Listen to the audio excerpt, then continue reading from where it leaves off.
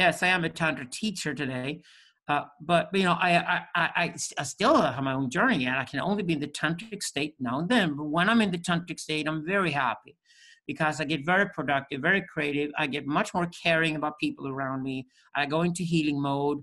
I stay away from the conflicts, and I can actually even speak the truth now and then, you know, to people. So it's to me, to be in the tantric state is, to me as a man, 58 years old, means I can also supply the phallic gaze for people at times when they want it and need it. I can only be in that state temporarily. I must always be questioned. I'm only human. I can make the wrong judgments. I can rush to conclusions, but I do a lot less rushing to conclusions, and I make a lot less mistakes than a man who'd be younger than me would do.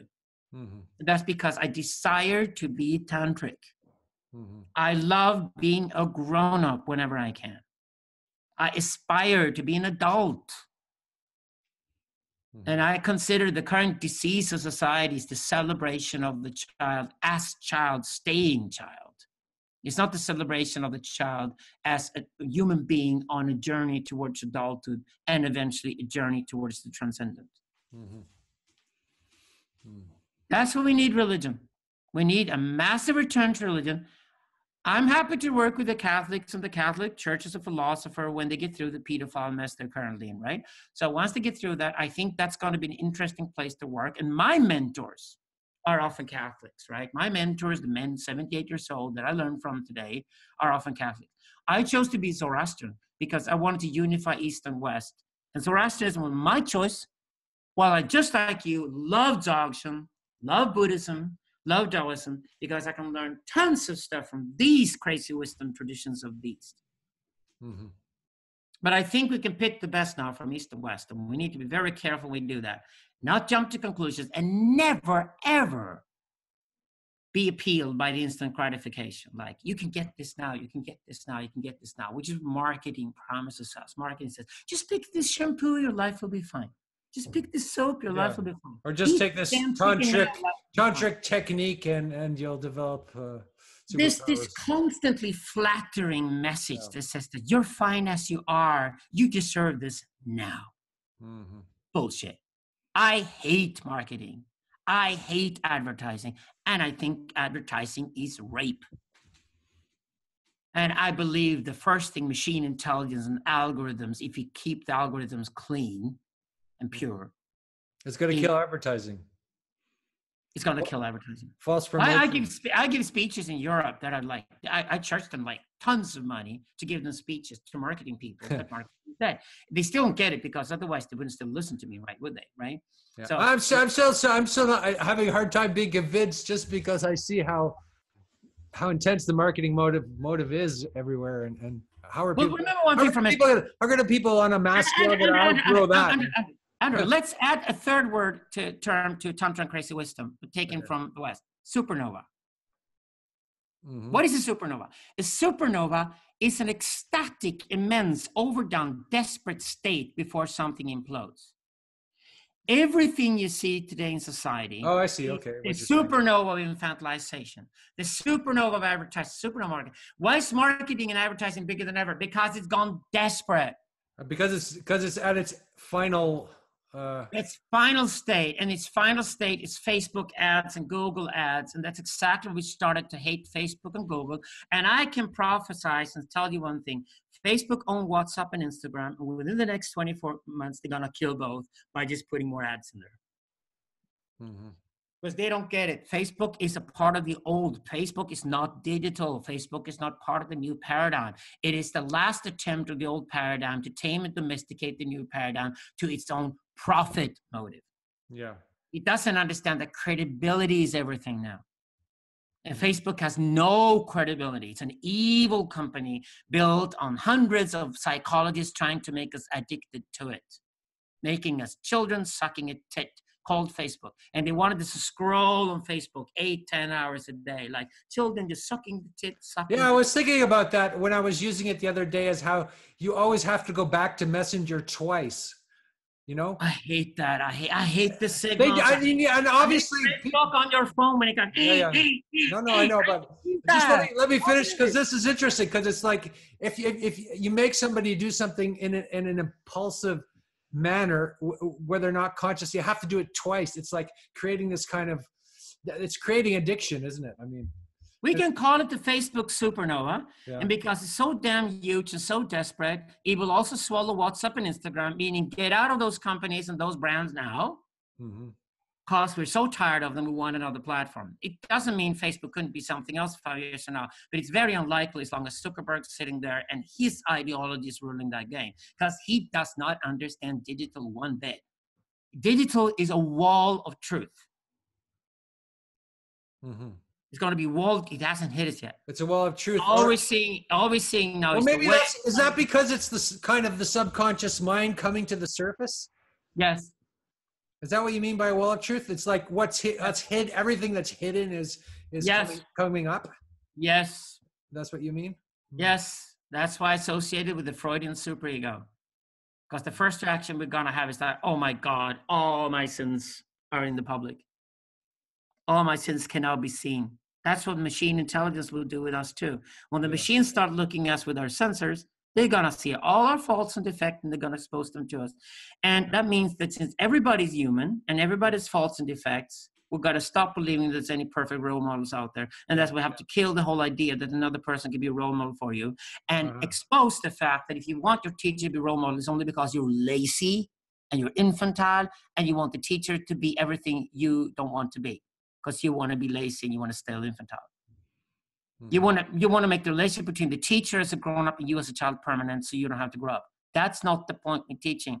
The point with teaching is that the teacher is there to teach you to be human, so that he can die and go away and you can take over and be him. And when you become a teacher, you certainly don't want to be a role model. When I get role model projections on me from my students, God, I hate that. I do anything to behave like an asshole when they project that on me. Well, I know a teacher, I'll tell you a story, who he used to teach in public and he doesn't anymore. And every time he went in public, he would drink a lot of beer and smoke cigars and act really disgusting. And he'd wear these gloves and cameras. And then when he go back, he didn't even drink, normally. He would just put that on because that's brilliant. He hated the idea of the public, looking at him as some kind of refined spiritual person, even though he quite obviously is or was. But that's why the students are sitting by the gangs in India, jerking off on their dicks and playing around and just getting drunk and taking tons of drugs. And and we trust them because of that. We can go to them for advice in our lives because they're students, right? They're worse than we are. And because they're worse than we are, they're more credible. That's very interesting. That is not infantile behavior at all. That's actually incredibly spiritual. No, infantility. And then the tantric sense of ingesting poison for liberation, or in an alchemic sense, or well, let's put it this way. I decided not to have children. That means I highly respect and admire men who decide to become fathers and have children. Okay? That means I can spend time not fathering children. So I better spend that time wisely doing things they could not do. So we can create a culture of mutual admiration between the non-father man and the father man. So we can create a great team. You know what then happens is that 10 years down the line, all these guys that decide to have a family, raise kids, and be great fathers come to me and ask, could you please be my godfather? Could you please be the godfather of this kid? And they're like, sure. I could be his dirty, nasty uncle. That's what I call myself. I told these kids, I said, the first thing I teach is I'm going to teach you to love your father and respect him because he was human and did his best. Once you're through with that process, you can start looking at me and discover that I'm your dirty, nasty uncle who was too lazy to have a kid like you. But you can still look at me and go to me to teach you how to be a full man. Because I can teach you the things about manhood your father never taught you. I compliment your father. That's what spiritual teachers do. That's exactly why priests do not have children. That's exactly why they step out of the reproduction cycle. That is the true meaning of celibacy among the priests. It's a brilliant idea. Because then they're credible serving the sons and the daughters of the fathers and the mothers in the parish. That is what a good priest does. And he doesn't do that by being a fucking role model. He does that precisely by just being as much an asshole as the father or the mother was. Because when they look at me and discover that I'm the dirty, nasty uncle, I said, can you finally start respecting your dad? Because he did something really admirable I haven't done. He gave birth to you. Mm-hmm. So all I am is that I'm older than you. I know more. You're being a kind of negative role model in a sense, like, or a, you know. I wouldn't say negative. No, I wouldn't say negative. I think all perfect role models are horrible and truly negative. Mm-hmm. I'm all about humanity. Yeah, the person with the deepest humanity. That's the person that's you exactly. want to be around. That's why you want to be around. Yeah. Yeah. That imperfection is beautiful. That's what you learn from Zen. Zen is all about nurturing a culture of imperfection. That's exactly what Zen art is all about, asymmetries. Because if you look for symmetry, which is a childish little fantasy that we should match mother and father, we should match everything, everything should be symmetric. Well, the problem is if everything was symmetric, existence wouldn't exist. Mm-hmm. It'd be, if the amount of antimatter would match the amount of matter, there wouldn't be universe to begin with. You know, if father and mother would be the same and symmetric, what would be the point in having father and mother? The whole point with having two different sides is that they're different. The whole point with left and right in politics is that they're different. Everything is asymmetric. Even if you take opposites, they're asymmetric. And because even your brain is asymmetric. It's just yes, yeah. Yes. So meaning, if you learn asymmetry and the beauty of asymmetry, you can also learn dialectics. Dialectics is precisely because these poles do not match. Although my mind tries to make them match and make them symmetric, they do not, they're asymmetric. And because they're asymmetric, I can create dialectics, which is what intelligence is. That's how you think. So out of these two, you can create the third. Yeah. And the third is not the compromise between the two. That's a childish fantasy. No.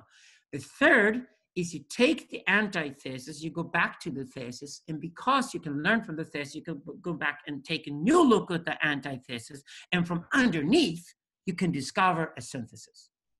This is what we do with religion, Söderqvist and I, and we say atheism is just a childish lack of imagination. Mm-hmm. Richard Dawkins is a boy. Yeah, well. It's just unbelievable how much he's lacking imagination. Would you seriously believe atheism is the end of history? Seriously? You don't even understand theism to begin with, so to understand atheism, you better go back and try to understand what you're attacking.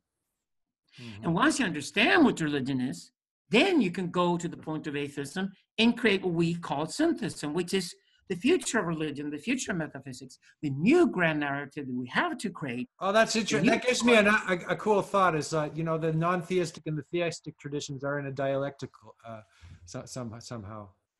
Yeah, exactly. They are in the East, obviously, because the name God is really the name we attach to the dead ancestors, because we can attach a credibility to them we cannot attach to the living humans because they are no longer evolving. So they have lived a full life. Mm-hmm. Because they've lived a full life, we can point to them as credible sources for the credibility of the narrative being told to us on how we have to move and progress. So essentially, it's the Urfather and the Urmother, the father of the father, or the patriarch of the patriarch, the matriarch of the matriarch, are the two stories the priest tells. And then when you go to the priest and say, well, who's your God then? Well, that's the Ur-priest. Mm-hmm.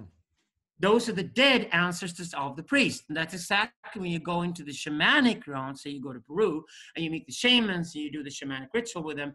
They take you down finally to the Moloch at night, and they got all the skulls of the dead shamans there, which is God. God is always in the realm of the dead. God is always in the realm of that which has become whole and complete and therefore can die. That is the name of God. That's what theism is. Do you think Richard Dawkins even grasped this remotely? No.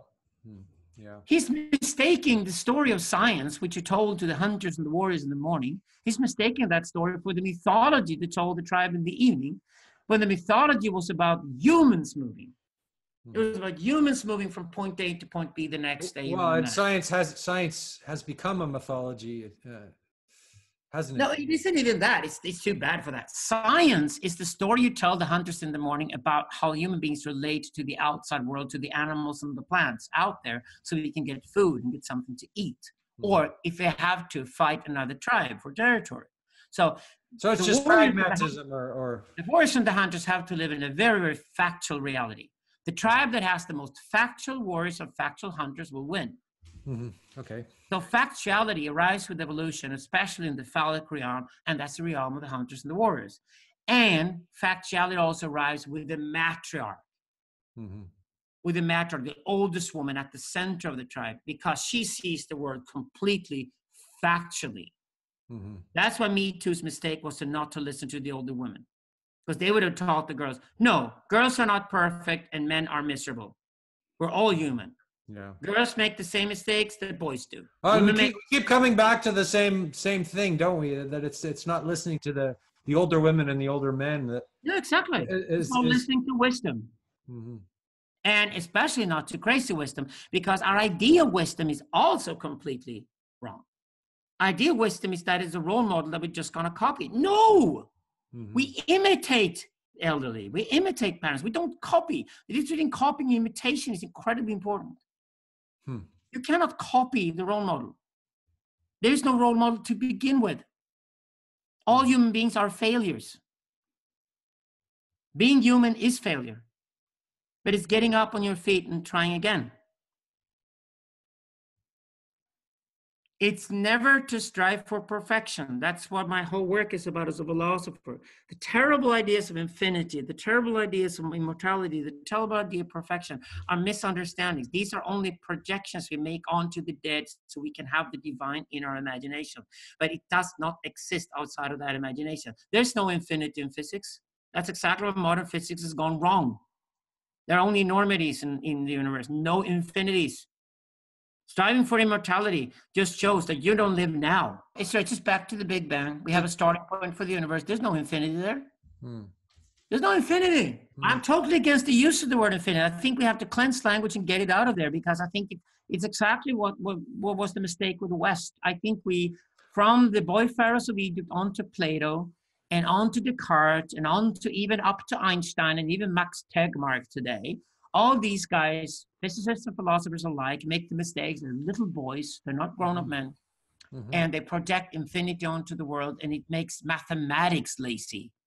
If you do mathematics to discover, if you bring the infinity sign to mathematics, you can get around a lot of problems you think you solved them. No, you haven't, because the infinity sign should never be introduced to mathematics in the first place, because it has nothing to do with reality outside of mathematics. So this idea of God as some absolute, infinite potential, or no, God is death. God is that which lived before us and has died, and therefore we can project onto God a goal for a journey so that we can live the journey, which is life. The point was never the goal. The point was all the direction. Moses died before he entered the promised land. What does that teach us? The point was his journey. The point was the 40 years. The point was to take one generation out of Egypt, let that generation teach a new generation, and then die. That's why it took 40 years before a new generation that didn't have the resentment of life in Egypt with it walk into the promised land. That's the ultimate Exodus. It still is. The Exodus is incredibly important. Our next book is going to be on the Exodus. You mean as a mythology directing us towards the future, right? Yeah, and that is what the name God means. God originally starts with your tribe and my tribe finding out that our different Ur-fathers are one and the same Ur-father. We have the same origin. They have the same origin. Ismail and Jacob have the same father, right? Okay, that is religion. The name of that father, ultimate father, is God. Or the name of that ultimate mother is Goddess. The ultimate matriarch is the universe, planet Earth, the cell within which life can start. That's what matriarchal religion should be today. The original womb. And the womb today called planet Earth, where we're all little kids swimming around. And we're going to die. We're not going to be born. We're going to die on this planet if we don't save the planet. Actually, the whole point is that we're never going to leave the planet. are going to stay on the planet forever. We can't live in outer space. Yeah, why would you want to leave the planet? Well, you can't. You can't. That's the whole point why I compare the moon landing with the building of the pyramids and even the building of Auschwitz. Disastrous mistake. We believed since 1969 that we made something amazing by putting 3 guys on the moon. No, we did not. We wasted our resource on the wrong thing. It's building pyramids again. The pyramids were useless. They had no use. Empty, perfected symbols of death. Of one little boy's death. Meaningless. When you see the world that way, you then compare the pyramid with, say, Japanese Zen asymmetric art. You certainly prefer the asymmetric art coming out of Zen in Japan, don't you? The pyramid looks really banal, doesn't it? Well, because I guess there's a dynamism or a living force. Yes, asymmetric, dialectical, alive. Whereas pyramid is just death. Yeah. Death worship. Plato is death worship. Adolf Hitler is death worship. Stalin, death worship. You know, all these fake phalluses we've had throughout history, false phalluses, the false messiahs, they're all death worship because the little boys pretending they can be the teacher, pretending they can be the leader, pretending they can be the chieftain, pretending they can be the priest, without having learned a thing. And without being human. And that's why they think they walk in their perfect uniforms and costumes, like Hitler. They walk in the uniforms and costumes. This is the Platonist fantasy about having the perfect costume, perfectly combed hair, and everything is perfect. And then you just look from underneath and you discover the imperfections. You discover the shit in the pants and this nervous boy. You discover all this nastiness, the smells, everything else around these perfect little boy pharaohs that we had throughout history. And today's society is full of them. It's full of these little boy and girl pharaohs everywhere, full of themselves, young, believing they're like the peak of humanity, believing they're wise and know the world, and they know nothing, and they're tragic. We live in a very infantilized world, and that is the real causality here. Aristotle again. That's the real causality of the problems. The reason why the planet's going down and we have, climate disaster is simply because we were all boys and girls during the individualist paradigm. And we thought the world was there to be exploited and marketed to. Exploitation and marketing, 2 sides of the same coin. That was colonialism. And the ultimate forms of colonialism, when we finally saw the dirt of it and the nastiness of it with Hitler and Stalin, and the territorial expansion dreams. It's always about territorial expansion. Little boy's fantasy is always about territorial expansion. But that is always at the cost of the neighboring tribe. Territorial expansion, that dream just has to stop. We need to go vertical instead of horizontal. The new phallic dream has to be vertical instead of horizontal. Because there's no territory left to expand to. That's why the moon landing was just pathetic.